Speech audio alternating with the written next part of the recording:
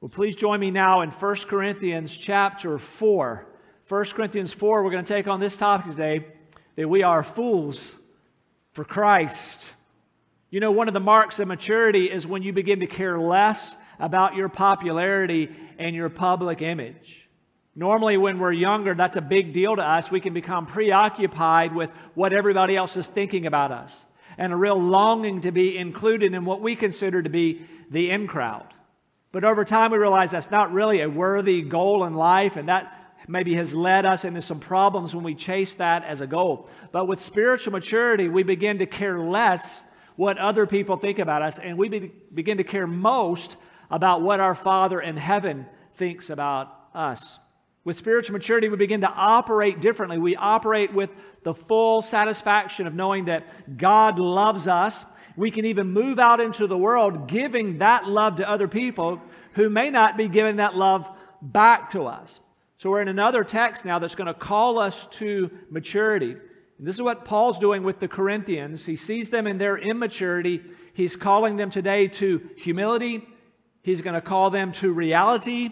And he's going to call them to follow the Lord in complete faithfulness no matter the cost. And we're going to take that to heart ourselves today. Now, bonus, there's going to be some sarcasm in the text. You think, I didn't know there was sarcasm in the Bible. Although it'll be here. Oftentimes when we use it in sinful ways. But here we're going to see the Holy Spirit cause Paul to write to these Corinthians with some good use of sarcasm. We're going to get to that in verse 8 and following, but let's begin in verse 6. Paul writes as the Spirit guides him, I have applied all these things to myself and Apollos for your benefit, brothers, that you may learn by us not to go beyond what is written, that none of you may be puffed up in favor of one against another. For who sees anything different in you? What do you have that you did not receive? If you then received it, why do you boast as if you did not receive it? Already you have all you want. Already you've become rich. Without us you've become kings, and would that you did reign, so that we might share the rule with you. For I think that God has exhibited us apostles as last of all, like men sentenced to death, because we've become a spectacle to the world, to angels and to men. We are fools for Christ's sake, but you're wise in Christ. We're weak, but you're strong. You are held in honor, but we in disrepute. To the present hour, we hunger and thirst. We're poorly dressed and buffeted and homeless, and we labor, working with our own hands. When reviled, we bless. When persecuted, we endure. When slandered, we entreat. We have become and are still like the scum of the world, the refuse of all things. Interesting passage, isn't it? A lot of strong words here in the text. And Paul here is calling these Corinthians once again to spiritual maturity. And the first thing he does here on that count is to call them to humility. Here's a call to humility. Paul says here, I have applied these things for you. What things is he talking about here? What are the what things there? Well, if you remember what we saw last time, when Paul talked about, here's an example of humility, that Apollos and I, we're servants of Christ, we're stewards of the mysteries of God. Paul just models, this is what it looks like to understand who you are in relationship to God. So here he tells us that we're an example for you. Also, he mentions here in verse 11 that we were even able and willing to labor working with our own hands. So we can say it this way. Paul was willing, even as an apostle, to do manual labor, even as he carried the gospel. We can say he even had a blue-collar job alongside of him doing ministry for the Lord. For Paul, there was nothing that was beneath him if it would help him get the gospel to people. So in those days, a person as a traveling teacher could expect to be paid by the people that he was teaching. That was a common practice. But Paul, as we're going to see when we get to chapter 9 a few months from now, he's going to talk about, I have the right to do that, especially among God's people, but I didn't take up that right. I wanted to give you the gospel free of charge. And so what did Paul do? He had a side job. He was a tent maker, worked with leather so that he could meet his own needs so that he could give the gospel to them. So Paul's just being a model here of humility, and he's calling the Corinthians to much needed humility. Let me ask you this. Has the Lord ever humbled you? Has the Lord ever brought a lesson into your life where you feel like, well, that was useful to me because that brought me some needed humility? I can think of one, I can think of many, but I can think of one that I'll share with you. It was when God, early in ministry, still while in seminary, where God gave me a year-long, at least, lesson in humility. So Joy had our first child. She was staying home after being a school teacher, and I was working. I thought I can do anything for a year, and so I was going to school full-time and then cobbled together some jobs to work full-time to get us through that final year. And what I wanted to happen was that God would give me a full-time ministry role that I could do while going to seminary that last year. That was my dream. A few guys on campus there at the seminary had that type of situation. That's not how God worked in my life. So here's what I did. This is the job God gave me. I got to be a janitor in 2 different car dealerships and then in a medical supply warehouse. And through that, I did some part-time ministry, but that's how we made it that final year of seminary. And I can tell you from being a janitor, when you're a janitor, people treat you like a janitor. There's no social privileges when you serve as a janitor. It's a very noble job. We all appreciate somebody doing that job, but I got to be honest, I didn't enjoy that work. And so there would be my times there in those car dealerships pushing my janitor's cart around, and it would play with my head a little bit. I thought, here I am. These people, they treat me like I'm a janitor. But I mean, I've already been to college. I have a college degree, pushing my cart. I'm really close to having this master's degree, but nobody cares about that, and really they shouldn't care about that. I'm there doing a job there. And so it was good for me. I remember thinking, this is good though. I mean, I didn't choose this, but I know this has got to be good. It's humbling me. And I think I had the occasion then that if I could imagine out into the future, I probably thought, that's going to make a good sermon illustration one day. So here it is. Here it is. All these years later, came in handy. Now, I do remember where I was, though, in one of the showrooms of these places with my janitor's cart. I've been cleaning toilets and windows and all kinds of things. Now I'm in the showroom, and I remember where I was when I felt like God impressed upon me, when you're no longer doing this job, you're not going to be better than those who are still doing this job. People who do that for a living, you're not going to be better than them when you no longer do it. So it was really good for me to realize, my worth and nobody's worth is based on their job. And so that was good for me. And so I learned a lot of things from that, a lot of humility. I learned a couple other things. Now when I meet a janitor doing their job, I always seek to compliment them. Because nobody thanks a janitor. They tell you when you miss something. In fact, I literally heard these phrases times I missed something. So, hey, Jim, did you clean off the gumball machines? I remember that. Or this was real embarrassing. Hey, Jim, did you get the cobweb over the break room door? I thought, I didn't see a cobweb. So they said, come here. They show me. And sure enough, there's massive, dirty cobweb over the store. I'd never seen it day after day. I was looking down, doing all this work. I never saw it. But people rightly will tell you when you miss something, but very rarely. So when I see a janitor working, maybe in a restroom, I'll say, man, this place smells great. Or, it's gleaming in here. Thanks for what you're doing. It's rare. This is bonus material. So the other thing I do now for my year or so as a janitor, I never touch the glass doors with my fingers. I use that bar. It's there for a reason. And so my children, when they were coming along, having been a janitor, I would say, when people would push open the door with their hands, I'd say, Dad, don't do that. Now, they probably have some kind of condition because I'm like, don't touch it. Somebody has to clean that. Now that you did that, somebody's got to clean it again, So anyway, the whole idea is these things can humble us. And let me ask you this. Is there any job that you would consider beneath you? Is there a task that you think, that task is too low for me? How about even in your service to the Lord? Well, I only want to serve the Lord in prominent ways. I only want to serve in a prominent ministry, a prominent church. I want to serve in a way that I'm noticed here. But we look at Paul's example. Paul, we say he's a great apostle in our mind, but what did he tell us last time, earlier in this chapter? We're servants of Christ. That's who we are. We're stewards of the mysteries of God. We look at Paul's life, we see him totally devoted to the gospel, with little, I would say even no regard for his reputation. Because he's going to tell us, look, I know how the world sees me as an apostle. I'm a fool in their eyes, but I'm a fool for Christ's sake. And so he's calling them to humility, reminding them of what he's taught them about Apollos and him being servants. But now he calls them to humility, and he appeals to Scripture. Did you notice? He says that you would not go beyond what is written. And he's appealing to the Old Testament Scriptures that they would have had available to them. And you do know that all of the Bible teaches us humility. It's in the New Covenant. Paul here referencing the Old Covenant. Let me just give you 3 quick examples. There would be dozens in the Old Covenant and throughout the Bible of a call to humility. But how about this one? Famously, Proverbs 3, 5, and 6. Trust in the Lord with all your heart. Listen to this. And do not lean on your own understanding. In all your ways acknowledge Him, and He will make straight your paths. That's humility, isn't it?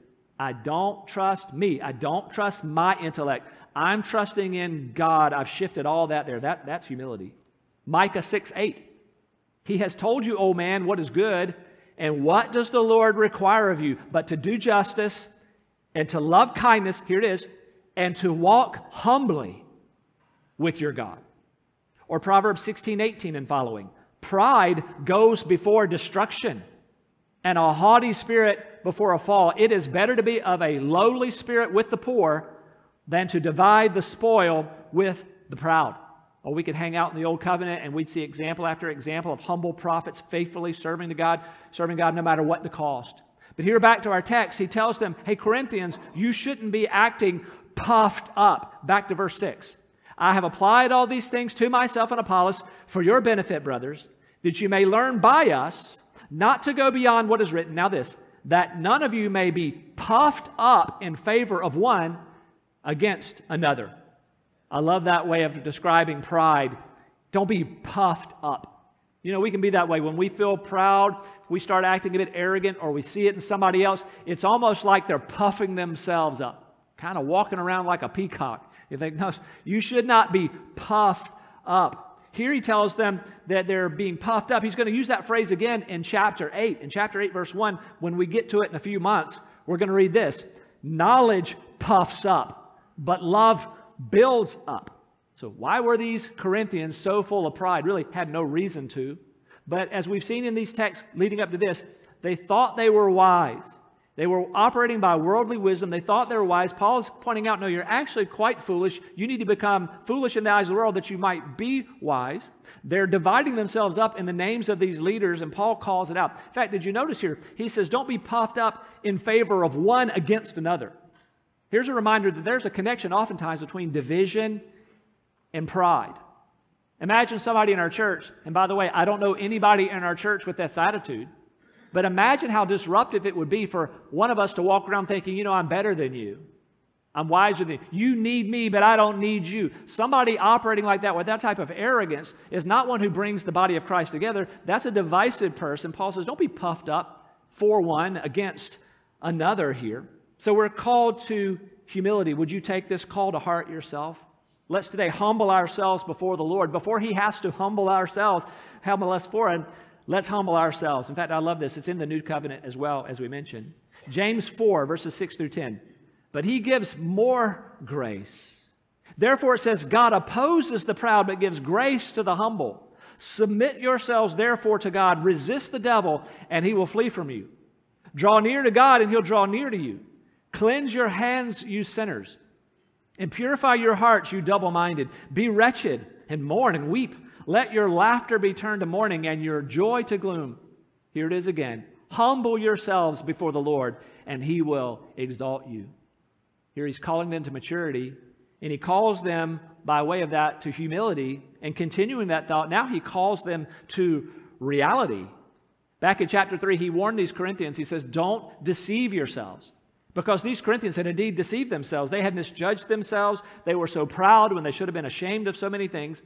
They thought too highly of themselves. And I love the question Paul asked them in verse 7 to also give them a perspective in reality. Verse 7, what do you have that you did not receive? That's a good question for all of us to ask. What do I have that I did not receive?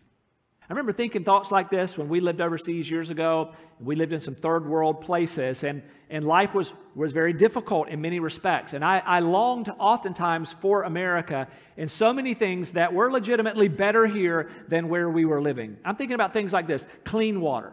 You realize what a big idea it is to go to your sink and turn it on and be able to drink what comes out? That doesn't happen in many parts of the world. And I remember to think longingly of that back here. Electricity that works almost always, to turn on that switch and it's just always going to work, or good roads, or great medical care. And if you're not careful as an American living in some places like that, you can begin to feel a bit proud, like, well, America, where I'm from, everything works like that. And I had a little bit of that creeping into my thinking, but then God humbled me there. Because I remember thinking, I don't know how anything works here. I contributed nothing to our electrical grid. How could I be proud about that? What do I have that I didn't receive? So I don't get any credit for our electricity working. How about our clean water? I don't know how that works. I turn on the spigot, there it comes. I haven't contributed to our medical system other than paying some money into it. So I don't know anything that I could brag about. What do I have that I haven't received? Well, Paul's point here is spiritual. And think about it in your own life. What do you have spiritually that you did not receive? We have zero reason to brag or be arrogant as believers in Christ.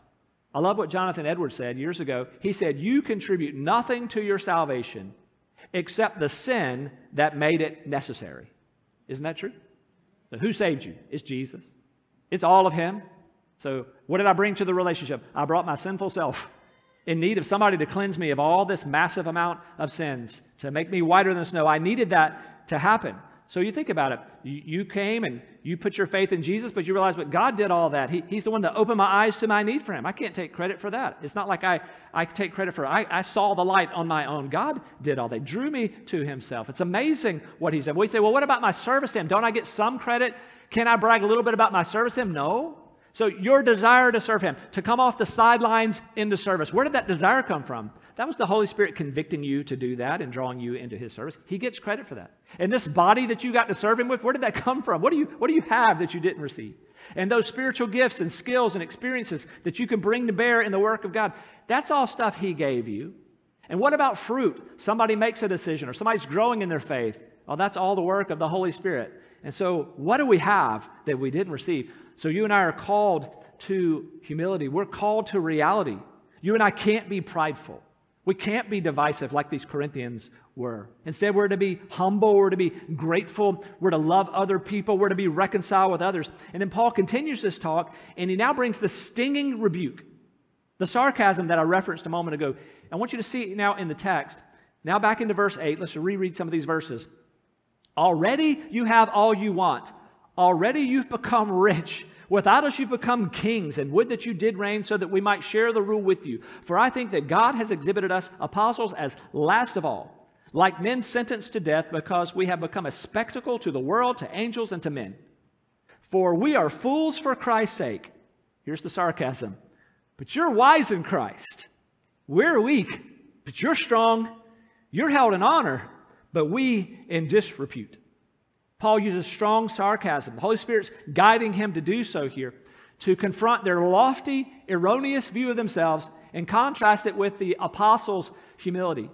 Paul points out that they have severely misjudged themselves. Paul says, you consider yourselves rich. You think you're kings. You think you're already wise. You think you're strong. You think you're held in honor. Their problem was the word already. Back in verse 8, 2 times Paul uses it as he calls them out. They think they're already wise. And he's saying, Corinthians, you're not wise yet. You need to adopt God's wisdom that you might be truly wise. You're not wise yet. They were thinking of themselves as kings. He says, you're not yet a king. It is a mysterious, great truth that at some time in the future after Jesus comes, in some sense, we're going to reign with Christ. Isn't that wonderful? Don't even know what that looks like. But somehow we're going to reign with Him. But not yet. But the Corinthians were already thinking they were somehow already that. They had become spiritually complacent, thinking that we're already enough. Paul says, you already think you have everything that you need and want. They thought they had arrived, but they had mistaken themselves. In fact, this is not the only church in the Bible that had this problem. Remember in the book of Revelation, Jesus confronts one of His churches there in Laodicea, that church that was famous for being lukewarm. Listen to what Jesus said to that church. Same idea. Jesus says, for you say, I am rich, I have prospered, and I need nothing, not realizing that you are wretched, pitiable, poor, blind, and naked. I counsel you to buy from me gold refined by fire, so that you may be rich, and white garments, so that you may clothe yourself. You and I cannot misjudge ourselves. We need a dose of reality to remind ourselves, oh, I need more and more and more of Jesus. So a call to humility, a call to reality, and now a call to follow the example of Paul and others, to follow Jesus no matter the cost.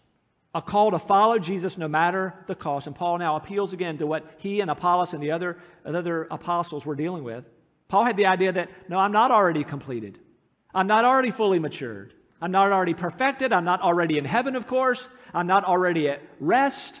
Unlike those who consider themselves kings somehow in Corinth, Paul had just said, no, we're servants of Christ. We're stewards of the mysteries of God. And unlike the Corinthians who were putting themselves first, Paul said of himself and the other apostles, verse 9, we're last of all. We're sentenced to death. Listen, quite literally. We think about the apostles, all of them except for John, were martyred in their service to Christ. How about this line? Spectacles to the world, to angels, and to men. In other words, Paul says, listen, we understand how we're viewed in the world. We're looked at as strange. We're spectacles. We're like freaks in the world. We're looked at as odd. We're mocked. We're gawked at as we serve the Lord. And he embraces it here. Verse 10, we're fools for Christ's sake. And we're considered weak. We're held in disrepute. But see, Paul, even with that type of scorn coming inbound to him, continued in faithfulness, continued in joy in his service to the Lord. See, the Corinthian problems really was this problem between already and not yet. They thought some things were already true of them, when in reality those were not yet true of them. You and I can get in trouble the same way. You know, in our early lives as children and teenagers, and it's still true of us even at this age, whatever age you are, we're always wishing ahead for something. And it's okay to wish ahead and look forward to some things, but we can't act like it's already happened. Let me give some examples. I remember as a little boy, I always was looking forward to Christmas. And your parents would have to tell you, like, how much longer to Christmas? They said, it's not here yet. Then the tree would go up and the presents around there. Is it Christmas? Not yet. And you can't go ahead. You can't act like it's already Christmas. You're going to get in trouble if you start cracking open the presents too early. Well, then you think about get a little bit older, and then you start longing for getting your driver's license. Anybody long for that like I did? Oh, I had older siblings, and they would drive and have their independence. Just couldn't wait. But not yet 16. Couldn't do it. By the way, you get in trouble if you drive before you have the license. You got to know it, what's already and what's not yet. Sometimes when you're in high school, you wish you were already in college. You get in college and what? I already want to be out of college and working. And when you start working, what do you want? I want to be retired. Am I retired? And listen, you'll get in big trouble if you don't know that you're not already retired if you're supposed to be working. That's when poverty comes on you. I thought I could quit now. You can't quit. You've got to gun it until the end here. And so here they were spiritually. The Corinthians, we're set. We already have everything we need. There's nothing more to want. We're already superior to even Paul. Look at him. We're better than him. So let's not be confused over what's not yet, what's already. By the way, what's already is wonderful. We're not already reigning with Christ. One day, again, as we said, that's going to be some glorious reality that we'll get to experience, and we'll know better then what that means. But already, that's not yet our experience, but already, isn't it wonderful to be precious in the sight of God? Isn't it wonderful to be an adopted child of God? That's already true of us. To already know that Jesus has prepared a home for us in heaven. We're not enjoying it yet, but we know that's already true. But we're not already reigning. Right now, we're serving him. I love this. Paul had this right understanding of himself. If we were to interview Paul this morning, if I could bring him up on the stage and say, hey, Paul, we think you've already arrived. We think you already have it completely together. He would tell you, oh, I don't. But we said, we've read Romans, we've read 1 Corinthians, we've read Philippians, but he'd be the first to tell you, no, I'm still seeing areas where I need to grow and serve the Lord more. In fact, we hear this heart of his in his letter to the Philippian church. Philippians 3:12, listen to this, Paul. He says, not that I've already obtained this or am already perfect, but I press on to make it my own because Christ Jesus has made me his own. Brothers, I do not consider that I've made it my own, but one thing I do, forgetting what lies behind and straining forward to what lies ahead, I press on toward the goal for the prize of the upward call of God in Christ Jesus. He understood, here's what it's like right now. Now it's service to Christ. It's enjoying his presence in the power of the Holy Spirit. This is glorious now. Even better things are to come, but I understand reality here. Back to our text here, Paul then talks to these Corinthians with their lofty view of themselves. He reminds them, the apostles, the rigors they experienced and the ridicule they experienced for the calling that God gave them. Back to verse 13, or back 11 through 13. To the present hour we hunger and thirst. We're poorly dressed and buffeted and homeless, and we labor working with our own hands. When reviled, we bless. When persecuted, we endure. When slandered, we entreat. We've become and are still like the scum of the world, the refuse of all things. Consider these words here. This is how Paul described how he was being viewed and treated in the world. He mentions here hunger and thirst. Can you imagine that? In the service of the Lord, experiencing days of hunger and thirst. Paul says, here's how we're dressed. We're poorly dressed, buffeted or beaten. And Paul recounts in other places in the Scriptures how many times he was beaten because of his service to Christ. How about this word, homeless? You think about Paul's ministry. Where did he go home to? He was always on the move, staying in temporary places as he did his church planting ministry. Sometimes his home was a jail cell for Christ. He labored. He was reviled, certainly persecuted, slandered, sometimes even by people in the churches. Viewed, these are strong words, viewed like the scum of the world, treated like the refuse of all things. But notice here, Paul's not complaining about that. Just knows that's how it is. That's what we're dealing with. This is what we experience right now. Better is coming. Glory is coming. But right now, this is what we experience. And notice he doesn't even retaliate. We're just looking at the maturity God had given him up to this point. I love this. When reviled, we bless. When persecuted, we endure it.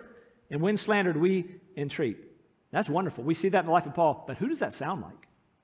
That sounds like Christ. Who do we know who suffered so much and didn't retaliate and gave himself? Oh, Paul's just imitating Christ. Paul tells the Corinthians, you need to imitate me and Apollos. We're servants, stewards. As we imitate Christ, who did this very thing for us. Think about Jesus. In fact, we read about Jesus in Philippians 2, where we read about him being God, very God, who humbled himself. He emptied himself, laid aside his glories temporarily to take on humanity. Born in the first century Roman Empire, born in a manger, and lived that humble life, complete obedience to the Father, died for us, persecuted, crucified, and was raised from the dead. Jesus modeled, I'm doing this for you. Didn't Jesus say, I didn't come to be served, but to serve and to give my life as a ransom for many? Paul's just following the example that our Savior gave, and you and I want to follow that example as well. We're already loved, already made righteous in the sight of God, already a home in heaven. But until we get to enjoy all that in its fullness, let's stay humble, full of confidence in the glories that await us. But let's embrace with faithfulness what God has called us to. Let's offer ourselves fully to our Savior. No task being too menial for us, no boundaries set on our service to Him, no matter the cost. Let's be humble. Let's think clearly. Let's give ourselves faithfully, again, no matter the cost. I thought about another example this week from the life of Dr. Rebecca Naylor. Recently, Baptist Press did a story on her on the occasion of her retiring from the IMB after 50 years of service as a medical missionary, a surgeon. And I got to know Rebecca Naylor. I visited with her on a couple of occasions when we served in the same part of the world together. And a lot to admire about this humble woman of God, a surgeon. And one of the things that I think about whenever I meet or think of a medical missionary, I think about the life they could have had for themselves in America, 50 years as a surgeon here, versus that serving overseas for the gospel.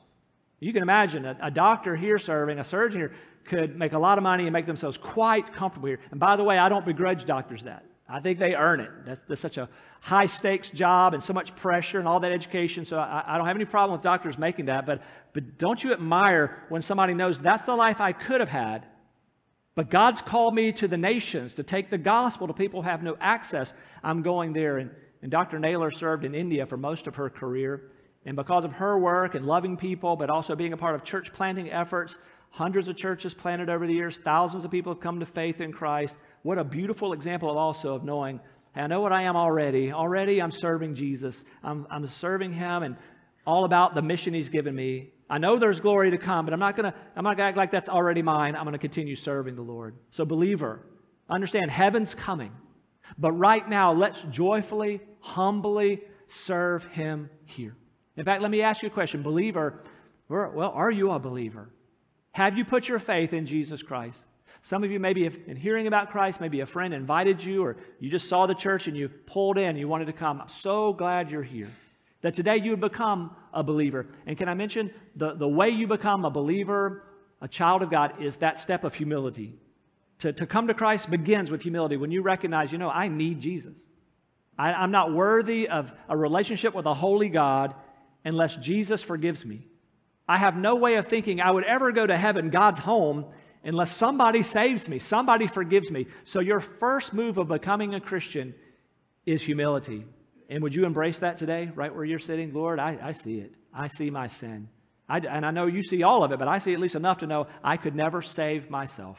I could never earn my way into your presence. Certainly can never earn my way into heaven. So I'm coming humbly. And then you would pray something like this: Lord Jesus, I see my sin. Would you forgive me this sin? I see that you died on a cross to atone for, to pay for my sin. I know you were raised from the dead, and I want to put all of my faith, all my confidence in what you did, and no longer trusting in anything I've done. Do you hear the humility there? 100% transfer of your faith in Jesus, no longer trusting in yourself. Oh, I pray you'll do that. And then all of us who have believed, would we humble ourselves, bow before the Lord, and serve Him like never before? Pray with me. God, thank you for the clarity of your word. We're grateful for your great love for us. We're grateful for this great salvation that you've offered, for your Spirit being in us, this amazing Bible that you've given us. Lord, we want to respond to it. Lord, make us a humble people, absolutely bowing before you, absolutely submitted to you, joyfully so. And Lord, we want to serve you like we see the pattern here in Scripture. God, we remove any controls on ourselves. We bow and submit ourselves to you. Lord, you have your way in us. Whatever you want us to do, wherever you want us to do it, whenever, we yield to you. Thank you, Lord, for your love for us. Thank you for this gift of eternal life that you've offered. We pray in the name of Jesus. Amen.